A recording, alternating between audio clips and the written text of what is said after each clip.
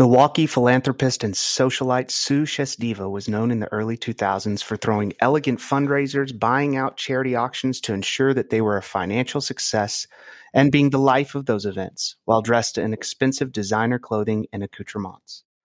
But behind closed doors, Sue was racking up tremendous amounts of debt and using her employer, Koss Corp's bank account to fund her lifestyle and compulsive spending habits.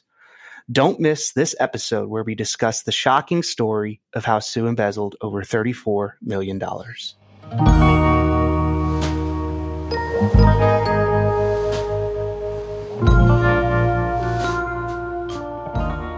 Hey guys, Michael Thomas here. And this is Drew Howell. Welcome to our fourth episode of Busted.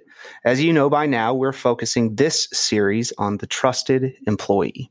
That's right. We've looked at some successful businesses that had employees exploit the trust they had earned with their employer.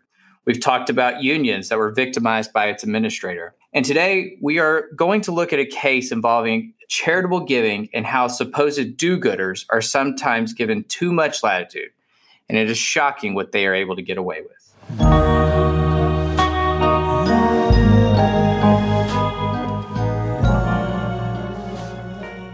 All right, Drew, you introduced us to Sue and Koss Corp in the introduction. Why don't we start with who is Koss Corp? Sure. Koss Corp started in 1958. It was based in Milwaukee, and Koss had its ups and downs just like any young company, but really broke through in 1985 in what was the budding headphone and related accessory market.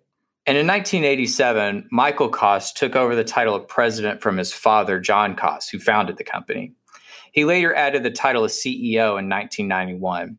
Some worried that Michael wouldn't do well at running the company because he had an anthropology degree from a small liberal arts college. But those fears quickly subsided when the Koss Corp grew to over $26 million in annual revenue.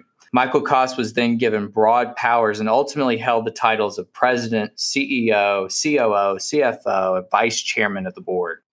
But even the most driven, workaholic person would have tough time handling all those duties and responsibilities for a company of over 70 employees and $38 million in revenue. Not to mention that corporate governance experts often recommend that combining CEO and CFO should never happen. It's a risky endeavor, and it's rarely a good idea because the CEO and CFO, those positions are designed to look over each other's shoulders to make sure the other one's doing what they should be doing. Yeah, suffice it to say, Michael Koss had a lot of responsibilities. And so actually within a year of being appointed to all these various positions, he then appointed the then 29-year-old Sue Sachdeva as vice president of finance and the company's principal accounting officer. Effectively, she was acting as the company's CFO because Michael Koss was simply spread so thin he couldn't handle all those responsibilities.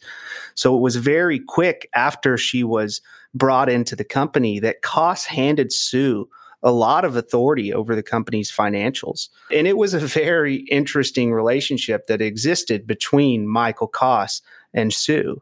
One retailer described the relationship as more like that of a husband and wife, recalling a situation where Michael Koss asked Sue on a phone call where the first quarter financials were. And she said, I said I would get them later when I have time. And she just walked away. So it was a very interesting relationship. Yeah, and we're going to see that relationship and that authority that Sue was given is ultimately what she exploited. That's right. Okay, Drew, then let's talk a little bit about Sue. How did Sue hold herself out to the community? Well, Sue was known as a Milwaukee socialite and philanthropist. In the community, she was known as a giver.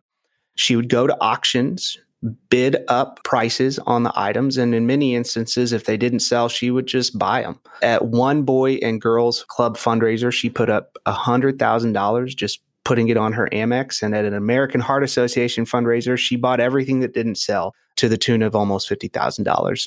She definitely had the persona and put it out there that she was fabulously wealthy. Yeah, she told people that her and her husband, Ramesh, made a couple $1 million a year, that she herself made $500,000 a year, and that they both came from really wealthy Indian families. They were introduced by their mothers who went to the same sorority. So she had a really compelling backstory. Well, and it went further than that. She actually had a very detailed backstory to back this up. She would tell people that Ramesh's father was a high-ranking military official in India, as well as an orthopedic surgeon, and he was so powerful that Ramesh and Sue were able to spend their honeymoon night in the Taj Mahal. For herself, she would explain that she had grown up on Long Island, one of 3 children of Indian immigrants. She detailed that her father had become the city's chief engineer, and as a child, she would watch her parents go to galas, and that was what started her dream of wanting to do that herself one day. So she had a pretty fantastic background story, but I think what we're going to find out is that wasn't the reality. In reality, Sue was living a little bit of a double life, wouldn't you say, Michael? I would say so. I mean, by nearly every measure, Sue and Ramesh didn't have a bad life. They made good income and had really accomplished careers. Sue worked with Smith Barney, a brokerage firm in New York, and then ultimately moved over to Arthur Andersen in New York. Her and her husband moved to Milwaukee in the early 90s when Ramesh began a fellowship at a children's hospital. He had a law degree, an MBA, and a doctorate in addition to his medical degree. So he was really well educated. He became one of the nation's leading experts in improving pediatric health care around the country. For her part, Sue was also really well accomplished. When they moved to Milwaukee, Sue became vice president of the Koss Corporation, where she received the star treatment. When Ramesh got his fellowship in Houston in 1993, Sue was allowed to keep her job at the Koss Corporation and telecommute from Texas. That was highly unusual for that time period. The magazine High Visibility wrote that she may be the only CFO in the country who telecommutes. And she was allowed to continue this practice for over 10 years, telecommuting at least 2 days a week, even after the family returned to Wisconsin in 1999. Yeah, like you said, they were well accomplished and lived a pretty nice life, but they were not quite from the wealthy or notorious Indian families that Sue presented. Family friends recalled that Sue's mother, who dyed her hair loud purple and red and wore very loud lipstick, and her father was really well known for his polyester knit pants. So they didn't come from the money Sue represented. They weren't wealthy, and they weren't frequent gala attendees either. What about their storybook wedding at the Taj Mahal? Yeah, you could call it a fairy tale or a lie, whichever you want, but the Taj Mahal doesn't have any overnight accommodations. They simply did not come from a wealthy background. Ramesh's salary was estimated to be closer to about $600,000 a year, and Koss SEC filings showed that Sue's salary peaked in around 2008 at $206,000. You know, it is kind of surprising that people believe the Taj Mahal story, considering the Taj Mahal is a tomb, not a hotel. You'd be surprised what people will believe, Michael. So obviously, the Koss Corporation was a victim of Sue's fraud, but another victim was her husband, Ramesh. He was not in on Sue's scheme. Neighbors say that when Ramesh was away, Sue would buy more and more. And a day or two before he got home, a U-Haul would pull up to the garage, and Sue's caretaker and some of his buddies would spend all day loading it. And retailers would recall that most of the time, Sue didn't even take her purchasers with her when she left the store. She would refuse retailers' delivery officers and promise to send someone to pick up her items. But more often than not, that did not happen. The shops would end up storing hundreds or even thousands of items that she had purchased. And Sue was a notoriously slow payer. Retailers were forbidden from sending bills to her home or her office. And now in hindsight, we obviously know why. And when she did pay, it was often in a very strange fashion. One retailer commented that she remembered that Sue paid a $7,000 tab with $100 bills. And other retailers commented that she paid a $20,000 check that bounced. And still others said that she would pay with Amex issued checks or money orders or traveler's checks. It was just an unusual way of paying her bill. Yeah, and we've now discussed the great lengths that she went to ensure that her husband didn't know about these things, making sure that items were not coming to the house, bills were not coming to the house. But when it all came crashing down, one of Ramesh's colleagues recalls him saying that he didn't even know what he owned. He literally just moved out of the house with the clothes on his back, leased a car, and checked into an extended stay hotel. Needless to say, Ramesh and Sue's marriage has come to an end, and his colleagues at the Children's Hospital really rallied around him and his kids to get them back on their feet. Okay, so let's talk a little bit about the extent of Sue's fraud. Sue's embezzlement began in about 1997, around 5 years after she was hired, and it continued until her arrest in December of 2009. During those 12 years, she authorized more than 500 cashier's checks worth about $17.5 million, $10 million of which went to American Express, and much more went to Neiman Marcus, Saks, and some charitable groups. But we also know that she used Koss Corporation's money to pay local retailers, her servants, travel expenses, and home improvement bills. I mean, she bought so much that she was having to buy places to put all the stuff she was buying.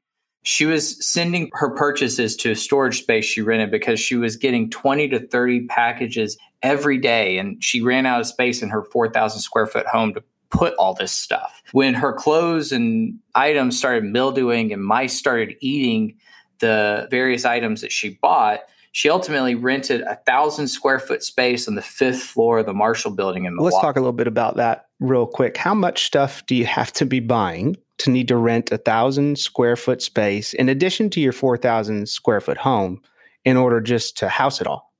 A lot. And she was buying a lot.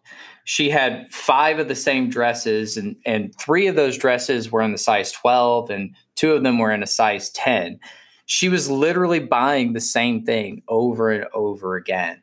She would also buy things like china, and we're not talking about sets of china in 8 or 12 place settings. She was buying china in 24 different place settings. Every time she threw a new dinner party or a new event, she was buying new china to go along with that.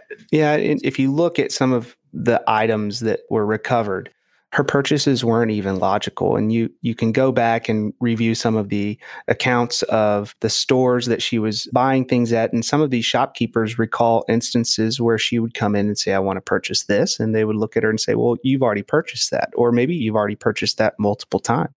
And the response they got was, I get to decide what I'm going to buy. You don't get to tell me what I can and can't buy. So there wasn't even, her purchases don't make sense to the normal person. Yeah. And when the FBI raided the Marshall Building, they found just how much she had bought. They found over 460 boxes of shoes, 65 racks of designer clothing, 50 plastic storage containers of statues and paintings and Waterford crystal, Louis Vuitton luggage, glassware, chandelier, furs. She had it all. Yeah. And what we also know is that as she got closer to the end of her scheme there in December of 2009, she started selling her best designer items and trying to pay off her credit cards.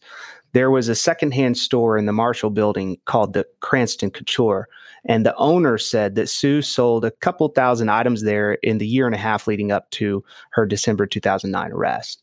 Koss records show that Sue took $2.2 million over fiscal years 2005 and 2006, $3.2 million in 2007, $5 million in 2008, $8.5 million in the first half of 2009, and another $10.2 million from July 2009 up to December 2009 when she was arrested.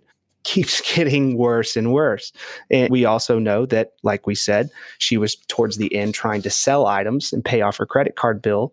Towards the end, she was paying $1 million a month from the Koss accounts towards her credit card bills. And a friend recalls that in November 2009, right before her arrest, Sue broke down in her car. And the friend said, I think she knew the play was coming to an end. She just kept sobbing and sobbing. But then we got close to her house. She stopped and fixed her makeup. So that gives you a little bit idea of the act that Sue was putting on. And what's interesting about all of that is when the music stopped and she realized her scheme was about to be up, she started selling off this stuff, and she wasn't trying to pay back the Koss Corporation, the people she stole the money from. She was trying to pay her own credit card debt and trying to get out of her own way. So in December 2009, the FBI raided Sue's house. And in addition to everything they found in the Marshall buildings, It took 30 agents over 3 days to pack more than 22,000 items that were bought using stolen money. The FBI also collected at the Koss company headquarters 38 boxes of merchandise that were purchased with stolen money. Sue is said to have told the FBI that she wondered how long it was going to take to get caught. Sue's fraudulent scheme ultimately resulted in criminal charges. The grand jury indicted Sue on 6 counts of wire fraud. But Sue's fraud was much more extensive than those 6 counts. Between 2008 and 2009 alone, she authorized over 206 fraudulent transfers. But from the 6 counts that she was charged with, Sue faced 120 years in prison. Sue ultimately signed a plea deal, slashing her sentence to 6 years and requiring her to pay $34 million in restitution. As part of that deal, she admitted to stealing $34 million from the Koss Corporation, but many estimate that she stole much more than $34 million.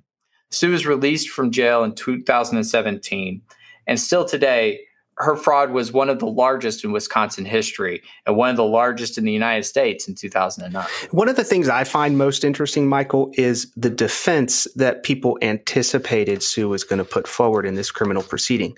Many thought that she was going to claim she suffered from a condition called oniomania, which is a compulsive buying disorder that has been used in legal proceedings to argue for lighter sentences. The argument's been made, hasn't necessarily worked out that well for people making the argument, but nonetheless, it has been made. However, in this case, the U.S. district attorney that was prosecuting her case quickly put the kibosh on that notion, calling it irrelevant. What he said was, the issue here is stealing, not shopping. Sue wasn't addicted to stealing. She was rational enough to know if she put her purchases on her own credit card, her husband wouldn't know about them. That showed that she had the ability to control what she was doing.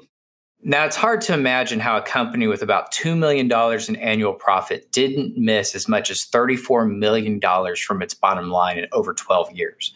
Many argued that Sue's continuous theft was so large and blatant that even the most basic of reviews would have uncovered it. Financial blogs and accounting newsletters have talked about this case ad nauseum and have contended that having a CEO/CFO with an anthropology degree was an obvious problem. That's right. And forensic accountants also pointed to Koss Corporation's relaxed family culture as an indication that there was a lack of oversight.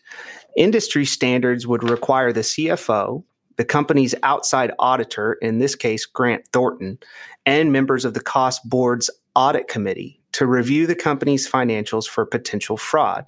But like we said, even the most basic of reviews would have shown the fraud that was occurring, and so that wasn't happening. In 2007, the Journal Sentinel described the Koss boardroom as set up like a living room, and AccountingWeb.com reported that its corporate board rarely changed.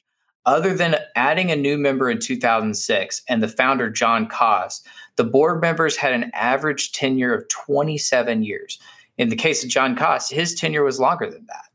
They noted that the failure to regularly instill new thinking and perspective into the board has long been considered a likely factor for enabling fraud to occur. Koss Corp's audit committee members also did not have any accounting expertise like that of a typical public company. According to Koss's 2008 proxy, the committee relied on 2 meetings a year with Grant Thornton to, quote, discuss their evaluation of the company's internal financial controls, end quote, which is now, we know, a job that Grant Thornton says it wasn't even hired to do. Because it was a small company, Koss Corporation could, and they did, opt out of the federal Sarbanes-Oxley Act. That act requires outside auditors to evaluate internal financial controls of larger companies. Smaller companies like Koss Corporation can opt out. Michael Koss told Family Business Magazine in 2007 that they were opting out because the costs were galling and the extra hours would be better spent on strategic planning than on additional audit committee meetings. You know, lawyers and accountants often get a bad rap for putting in these barriers and roadblocks in place, but these barriers or roadblocks are actually guide rails to prevent these types of frauds from happening. From 2007 to 2008, the middle of Sue's theft, SEC filings show that Koss's audit fees dropped from $114,000 a year to $63,000. A retired Fortune 500 company CFO said that several standard type controls could have easily detected such sizable improper activity. Some might say that Sue's fraud, which could have been easily found, wasn't found because she bought the trust of those around her. For instance, she was very close with Michael Koss. She hosted his daughter's baby shower in her home. When his son was stricken with Crohn's disease, she orchestrated a fashion show to raise money for research, where, of course, she bought any auction items that languished to ensure that the event was a success. And Michael Koss told investigators that he didn't see all the things that Sue was buying, but he was only in the office 3 or 4 times a year. He did recall seeing boxes of clothing stacked to the ceiling in the office right next to hers, but it didn't strike him as an issue. Yeah, the 2 Koss employees who were most likely to spot Sue's fraud were Sue's subordinate accountants, who were also her good friends. Sue even hired one of those accountants' husbands as the caretaker for Sue's home because he couldn't get a job anywhere else due to his multiple felony convictions. And Koss Corp's own internal records ultimately show that there were multiple unauthorized payments to these accountants, which begged the question of whether or not they were in on the scheme. Yeah, and many have characterized Sue's relationship with Koss Corp's outside auditor, Grant Thornton, as improper.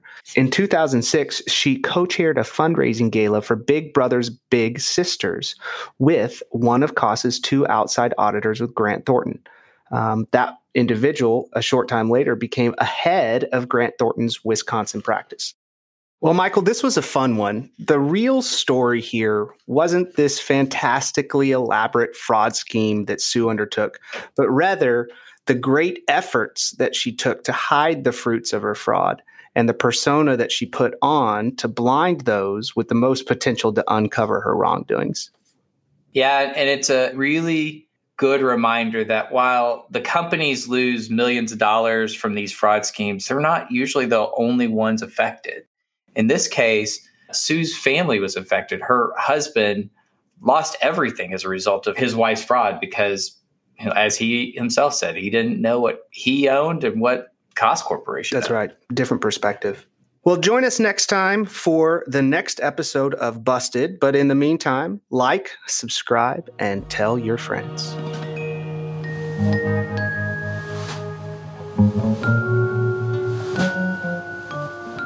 Thank you for listening to this production from Foley & Lardner, LLP. This podcast is provided for general informational purposes only and is intended as a general overview. The podcast does not constitute legal advice nor solicitation to provide legal services. It's not meant to convey a legal position of Foley & Lardner, LLP on behalf of any client, nor is it intended to convey specific legal advice. Any opinions expressed in this podcast do not necessarily reflect the views of the firm, its partners, or its clients. The podcast is not intended to create, and listening to the podcast does not constitute an attorney-client relationship. The listener should not act upon this information without seeking counsel from a licensed attorney. Foley makes no representations or warranties of any kind, express or implied, as to the content of the podcast or to its accuracy or completeness, and accepts no responsibility for an individual who acts or refrains from acting based on information obtained from the podcast. In some jurisdictions, the contents of this podcast may be considered attorney advertising. If applicable, please note that prior results do not guarantee a similar outcome.